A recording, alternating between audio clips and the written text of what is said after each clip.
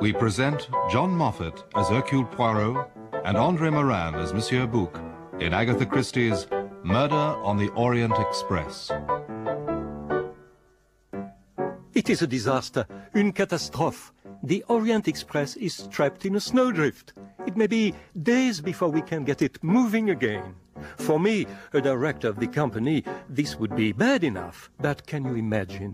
In one of the compartments, a man lies dead, murdered, stabbed 12 times. My only hope lies in my old friend Hercule Poirot, who, most fortunately, is a passenger on the train.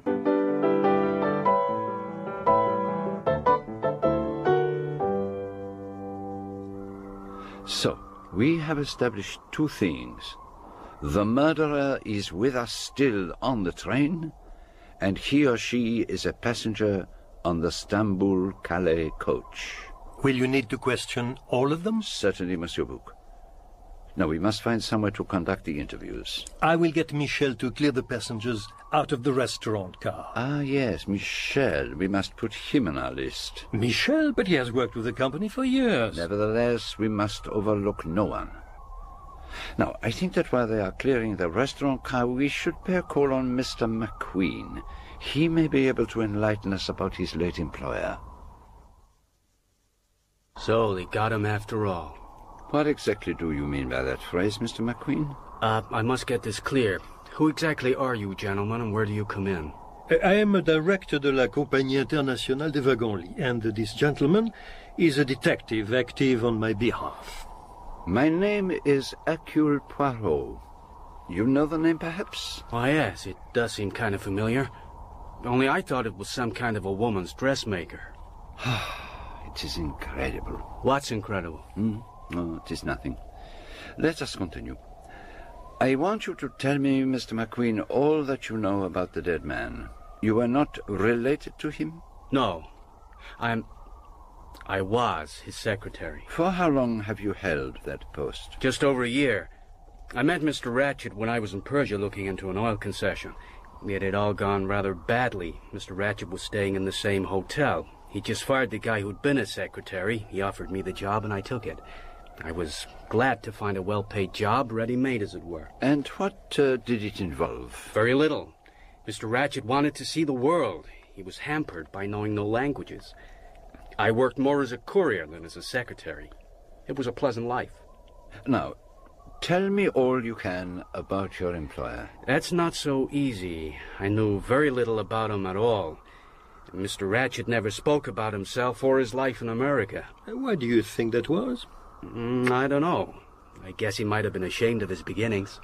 Some men are. But you must have formed some theory about him. Well, yes, I did. For one thing, I don't believe Ratchett was his real name. I think he left America in order to escape somebody or something. And he was pretty successful, until a few weeks ago. What happened then? He began to get letters. Threatening letters. Did he show them to you? Oh, yes. It was my business to attend to his correspondence. The first letter came about 2 weeks ago. I got them in my briefcase. Do you want to see them? Of course. This is why you said, so they got him after all, That's right. Here you are. This was the first letter.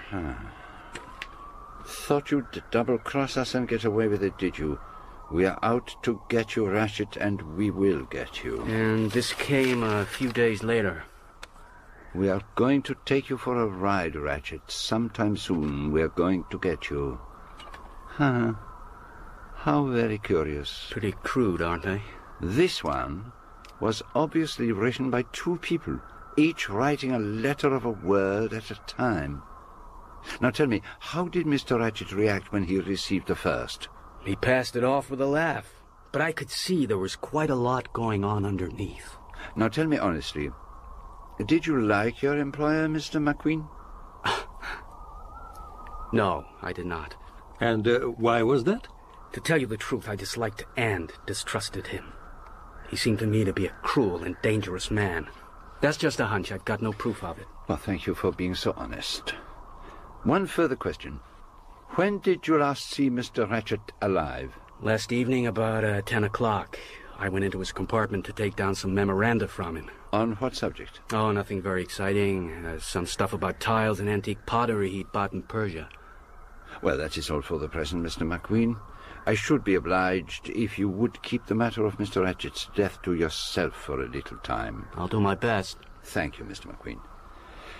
I shall be interviewing all the other passengers in the restaurant car very soon, but first I think I had better view the body. Oh, you will forgive me if I do not accompany you, mon cher, but one look was quite enough. I thought it best to leave the window open, since that is the way we found it. You did right, Doctor, but it is bitterly cold in here. In my opinion, this open window is an attempt to deceive us that the murderer left that way. But if he had, there would have been traces in the snow, even supposing that he could have got through it at all. As you can see, there is nothing. I agree with you, Doctor. And since there are no fingerprints, I think we may safely close the window. The body is exactly as I found it. I opened the pajama jacket, that is all. It is not pretty. Someone must have stood here and stabbed him again and again. How many wounds are there exactly? There seem to be 12, but it is difficult to tell. The blows seem to have been delivered in a most haphazard and random way. 1 or 2 are so slight as to be practically scratches. On the other hand, at least 3 would be capable of causing death. And there is something else that puzzles me. And what is that? You see, these 2 wounds, here and here, they are deep. Each cut must have severed blood vessels, and yet the edges do not gape. They have not bled as one would have suspected. Which suggests? That the man was already dead. Some time dead when the blows were delivered, but that is surely absurd. It would seem so. And there is one other thing. You see this wound here, under the right arm? Could you pretend to deliver such a blow? Here, take my pencil. I see what you mean. With the right hand it is almost impossible, but if the blow was struck with the left hand... Exactly. And yet, some of these other blows are obviously right-handed. 2 people were involved in writing the threatening letters. Was the killing also carried out by 2 people? Was the electric light on? No, the light over the bed had been turned off. Eh bien. So we have here a hypothesis of the first and second murderer, as the great Shakespeare would put it. The first murderer stabbed his victim and left the compartment, turning off the light. The second murderer came in the dark and stabbed at least twice at a dead man. What do you think of that? Most ingenious. You think so? It sounded to me a little like nonsense. What other explanation can there be? That is just what I am asking myself. Are there any other signs that would point to 2 people being involved? I think there are. Some of the blows must have been relatively feeble, while others required great strength. You mean they could only have been delivered by a man? A young, vigorous, athletic woman might have struck them, especially if she were in the grip of a strong emotion. But, in my opinion, it is most unlikely. And the victim? The victim, what does he do in all this? Does he cry out? Does he struggle? Does he... You see? A pistol. Then why did he not use it? There's a glass on the wash basin. That's why. Drugged? Yes.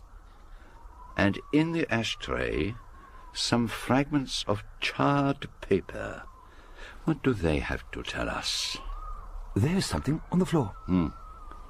A dainty little cambric handkerchief with an initial embroidered on it, H. Then our friend, Monsieur Bouc, was right. There is a woman concerned in all this. And most conveniently she leaves her handkerchief behind, and to make things easier for us, it is marked with an initial. What have we here? A pipe cleaner. And as far as I know, Ratchet did not smoke a pipe. Oh, a valuable clue. And dropped most conveniently for us to find. Was there any sign of a weapon? None at all. But I failed to notice this when I examined the dead man. His watch? It was in his pajama pocket. And it has been so badly dented that it has stopped at 1:15. If that is the time he was attacked, then that agrees exactly with my own calculations. It is possible, Doctor. It is certainly possible. But what I need now is a woman's old-fashioned hatbox. Oh, what on earth for? Perhaps the conductor will be able to help me. I don't understand what you are trying to do, Monsieur Poirot. Can you explain? It is fortunate that the Swedish lady should be so far behind the times. These 2 humps of wire were intended to keep the hat in shape. I trust she will not miss it. But what are you planning to do with it? Now watch carefully, Doctor. If I put this fragment of charred paper which we found in the ashtray between these 2 humps of wire and heat it slowly over my little spirit lamp, we may find something which may tell us about the crime. I don't understand you. What do you expect to find from the burnt paper? Watch carefully, Doctor. The paper is now held in place by the wire cages. If I light the spirit lamp and hold it under the paper, do you see? Something is appearing. Can you read it? I can just make out the words. Member Little Daisy Armstrong. Daisy Armstrong. It is enough. It tells you something. It does. I know the real name of the dead man. I know why he had to leave America. What was his name? Cassetti. Cassetti. It brings back something to me, but I cannot remember. It was a crime in America, was it not? Yes, it was in America. The Armstrong baby. Of course. The little girl who was kidnapped and murdered. Colonel Armstrong was an Englishman, a distinguished soldier, a V.C. He married the daughter of Linda Arden. Linda Arden was a very famous actress in her time, I remember. A great celebrity. The Armstrongs lived in America and had 1 child whom they worshipped. When she was 3 years old, she was kidnapped, and an impossibly high sum demanded as the price of her return. And after the money had been handed over, they found the little girl's body. She had been dead for at least a fortnight. Her mother, Sonia Armstrong, was expecting another child at the time. The baby was born dead, and Mrs. Armstrong died shortly after. Her poor husband shot himself. Wasn't there another death? The housemaid or someone? Yes, she was French or Swiss, I think. I can't remember now. The police were convinced that she was somehow involved, and in a fit of despair she threw herself out of a window. And it was subsequently proved that she was absolutely innocent. But surely the kidnapper was arrested, wasn't he? Oh, yes. Cassetti was arrested. He was the head of a kidnapping syndicate and enormously rich. He was also a blackmailer. Either through massive bribery or through fear of some private scandal, the court acquitted him. There was some technical inaccuracy in the indictment. You can well imagine the public outrage. Cassetti managed to get out of the country before he was lynched. So, presumably, he has been living abroad under an assumed identity all this time. I cannot regret that he is dead. He deserved to die 100 deaths. Even so, my friend, a murder is a murder. And it has to be investigated. Do you think that the letter was deliberately burned so that Cassetti's death could not be connected with the Armstrongs? Almost certainly. Are there any members of the Armstrong family still living? That, unfortunately, I do not know. I think I remember hearing of a younger sister of Sonia Armstrong, but I cannot be sure. That is what is so difficult about our present situation. We are cut off from the world. No telephone, no way of verifying the identity of the passengers. So this lady could be among the people travelling on this train? That remains to be seen. But the restaurant car must have been cleared by now. It is time to commence the examination. Perhaps we might start with the conductor, Pierre Michel. He has been with the company for 15 years, and he has an excellent record, honest and conscientious, but he's worried that someone might hold him responsible. He's not remarkable for his brain power. It is a terrible thing to happen. In all these years working for the company, I have never known anything like it. Calm yourself, my friend. Let us concentrate on the facts of the case. At what hour did Mr. Ratchet retire for the night? Oh, almost immediately after dinner, monsieur. It was before we left Belgrade. Did anyone go into his compartment afterwards? His valet, Monsieur Masterman. And that is the last you saw or heard of him? Oh, no, monsieur. He rang his bell about 20 to 1, soon after we had stopped in the snow. Tell us what happened. I knocked on his door, but he called that he had made a mistake. In English or French? In French. He said, "Ce n'est rien, je me suis trompé." That is true, I heard him myself. And then you went away? Yes, monsieur. I went to answer another bell that had just rung. And where were you at 1:15? I was at my seat at the end, facing up the corridor. You never left it? I did, but only for a moment. I went into the Athens coach to speak to my colleague about the snow. That must have been soon after 1 o'clock. And when did you return? One of my bells rang. You will remember, monsieur. The American lady was certain that somebody was in her compartment, and after that, you yourself rang. And then? I went to make up the bed in Monsieur McQueen's compartment. And after that? After that, I sat in my seat until morning. And did you notice any of the passengers moving up or down the corridor? One of the ladies went to the toilette at the far end, I think.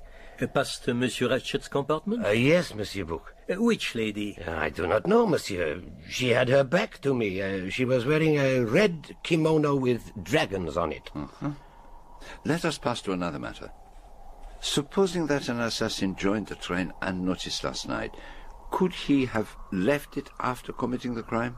I don't see how he could have done. The snow was right up to the doors and windows. Could he be concealed anywhere on the train? No, there has been a most thorough search. It is impossible. And besides, no one could get into the sleeping car without my seeing them. Now, the last stop was Vinkovci, was it not? Yes, monsieur.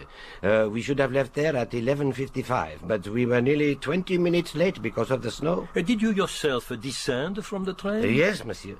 I got down on the platform as usual and stood by the step up into the train. The other conductors did the same. One thing more. You said that another bell rang while you were knocking at Mr. Ratchet's door. Whose was it? Princess Dragomirov's. She asked me to summon her maid. You did so? Yes, monsieur. Right, that is all for the moment. Monsieur does not blame me. Oh, you have had the evil chance, my friend. Do not distress yourself. Could you tell me who alerted you that all was not well with Mr. Ratchet? His valet, Monsieur Masterman. Ah, then I think we had better see him next. Monsieur Bouc, I have instructed the men to clear the snow from the doors and windows. I trust that is in order. There is no chance that the murderer may escape into the snow? No, monsieur. It is piled up at least 6 feet on either side of the track. Then go ahead, and send Monsieur Masterman along to us. There was nothing unusual about his being late for breakfast. Sometimes he wouldn't get up until lunchtime. But last night he made a particular point about my ordering his breakfast. That was why I was worried when he didn't answer. At what time did you last see Mr. Ratchet? Oh, it must have been about 9 o'clock last night, sir, or a little after. And was there anything about his manner that struck you as unusual? I think he was upset. In what way? Over a letter he'd been reading. He wanted to know how it came to be in his compartment. He inferred that I might have put it there. Of course, I told him that it was nothing to do with me. And then he started finding fault with things. He could be extremely trying when he was in a bad mood. Was your master in the habit of taking a sleeping draught? Well, always when travelling by train, sir. He said he couldn't sleep otherwise. Can you tell us what the drug was? Oh, I couldn't say. There was no name on the bottle, just the sleeping draught to be taken at bedtime. And did he take it last night? Oh, yes, sir. I poured it into a glass and put it on top of the toilet table, ready for him. You didn't actually see him drink it? Oh, no, sir. No. Tell me, Mr. Masterman, what was your opinion of your employer? I have always made a point of never having an opinion of my employers, sir. But even so... Mr. Ratchet was always very generous, financially. But did you like him? Shall we put it, sir, that I don't care very much for Americans? Have you ever been in America? Oh, no, sir. Do you remember reading in the papers of the Armstrong kidnapping case? Oh, yes, indeed, sir. A little baby girl, wasn't it? A very shocking affair. Did you know that your master was the principal instigator of that kidnapping? Mr. Ratchet? Oh, I can't believe it. Is that true? It is true, Mr. Masterman. Now, to pass on to your movements last night, what did you do after leaving Mr. Ratchet? I went back to my own compartment and read. And your compartment was... number 4 in the second class. Next to the dining car. Oui. You are sharing it with Signor Foscarelli. Does he speak English? Well, a kind of English, sir. He's been in America. Chicago, I understand. Do you and he talk together much? No, sir. I prefer to read. Uh-huh. And what, may I ask, are you reading? Love's Captive by Mrs. Arabella Richardson. A good story? I find it highly enjoyable, sir. Well, let us continue. You returned to your compartment and read Love's Captive till when? Oh, at about 10:30 the Italian gentleman wanted to go to bed, so the conductor came and made the beds up. And then you went to bed and to sleep? I went to bed, sir, but, alas, not to sleep. And why was that? I had toothache. It is very painful, toothache. Did you do anything for it? Oh, I applied some oil of cloves, which relieved the pain a little, but I was still not able to get to sleep. I turned the light on over my bed and went on reading, to take my mind off it. And Signor Foscarelli? Oh, he slept very soundly, sir. He snored a good deal, which was particularly trying. Did he leave the compartment at all during the night? Oh, no, sir. And did you? Oh, no, sir. No. Well, there seems very little else to be said.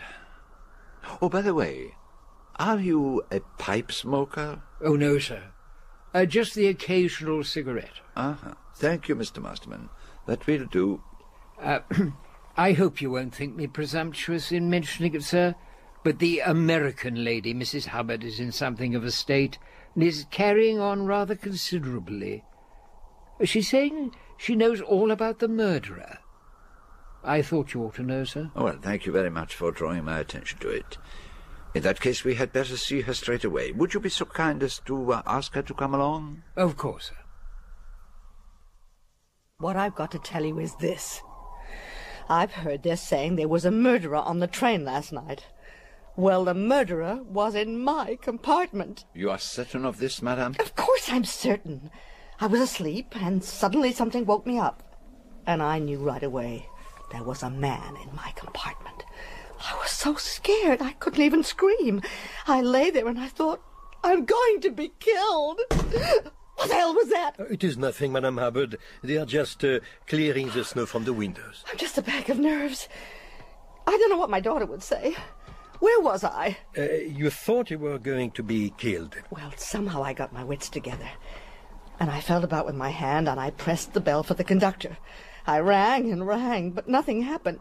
And I can tell you, I thought my heart was going to stop beating. Mercy, I thought to myself. Maybe they've murdered everyone on the train. The train was at a standstill, and there was an eerie silence everywhere. Then I heard footsteps coming along the corridor, and the conductor knocked at the door. I screamed at him to come in, and I switched the light on, and would you believe it? There wasn't a soul there. Oh. Are you sure it wasn't just a nightmare, madame? That's just what the conductor said. He was convinced I dreamed up the whole damn thing. I made him look under the seat, though he said there wasn't room for the man to squeeze himself in there.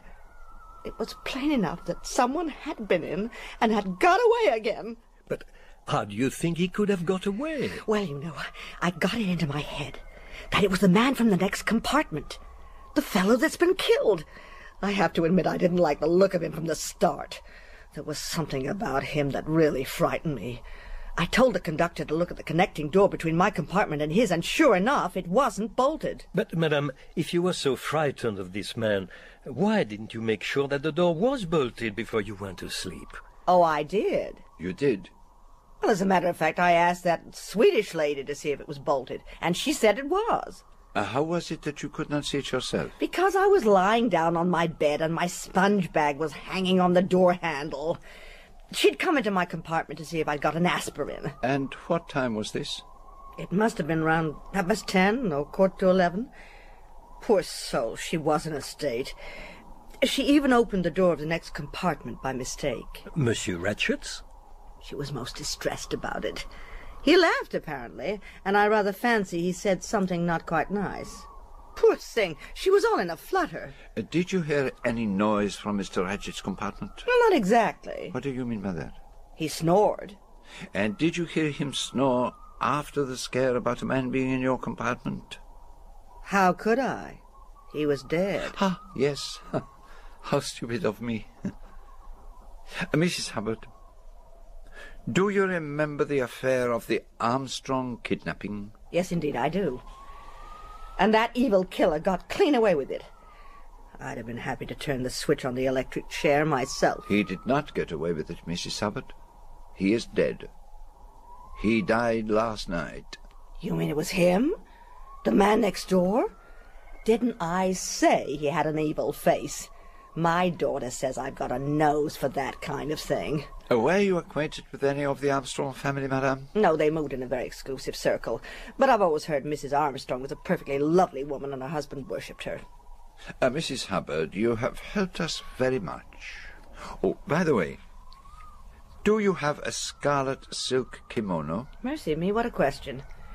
I've got 2 dressing gowns, as a matter of fact. There's a pink flannel one that was quite cozy on board ship, and a purple silk affair my daughter gave me. Why do you want to know about a scarlet one? Tell me, it sounds interesting. Well, you see, madame, someone in a kimono of that color entered your compartment or that of Mr. Ratchet last night. I can tell you that no scarlet kimono came into my room. Then she must have gone into Mr. Ratchet's. That wouldn't surprise me any. Do you mean that you heard a woman's voice in his room?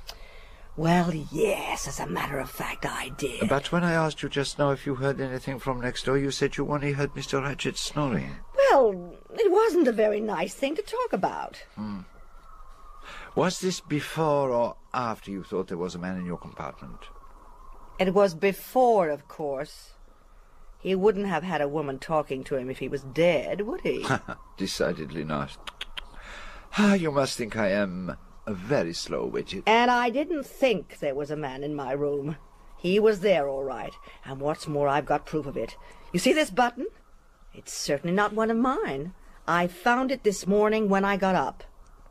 But this is a button from the tunic of a wagon-lit attendant. Perhaps it came off the conductor's uniform when he was searching your room last night. I just don't know what's the matter with you people. Why can't you just accept what I saw? I was reading a magazine. When I turned the light out, I placed the magazine on a little case that's standing over by the window. Have you got that? Yes, madame. Very well, then. The conductor looked under the seat from near the door, and then he bolted the communicating door to the next compartment. He never went anywhere near the window. He was only in my compartment a minute or so. Well, this morning that button was lying right on top of the magazine. What do you call that, I should like to know? That, madame, I call evidence. So now do you believe that the killer was in my compartment last night? Well, do you?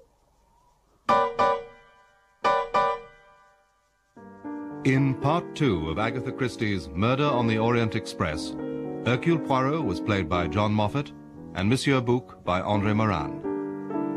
Mrs. Hubbard, Sylvia Sims, Pierre Michel, Frank Windsor, Dr. Constantine, Peter Polycarpou, McQueen, James Telfer, and Masterman, Desmond Llewellyn.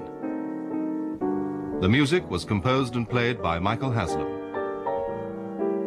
Murder on the Orient Express was dramatized for radio by Michael Bakewell and directed by Enid Williams.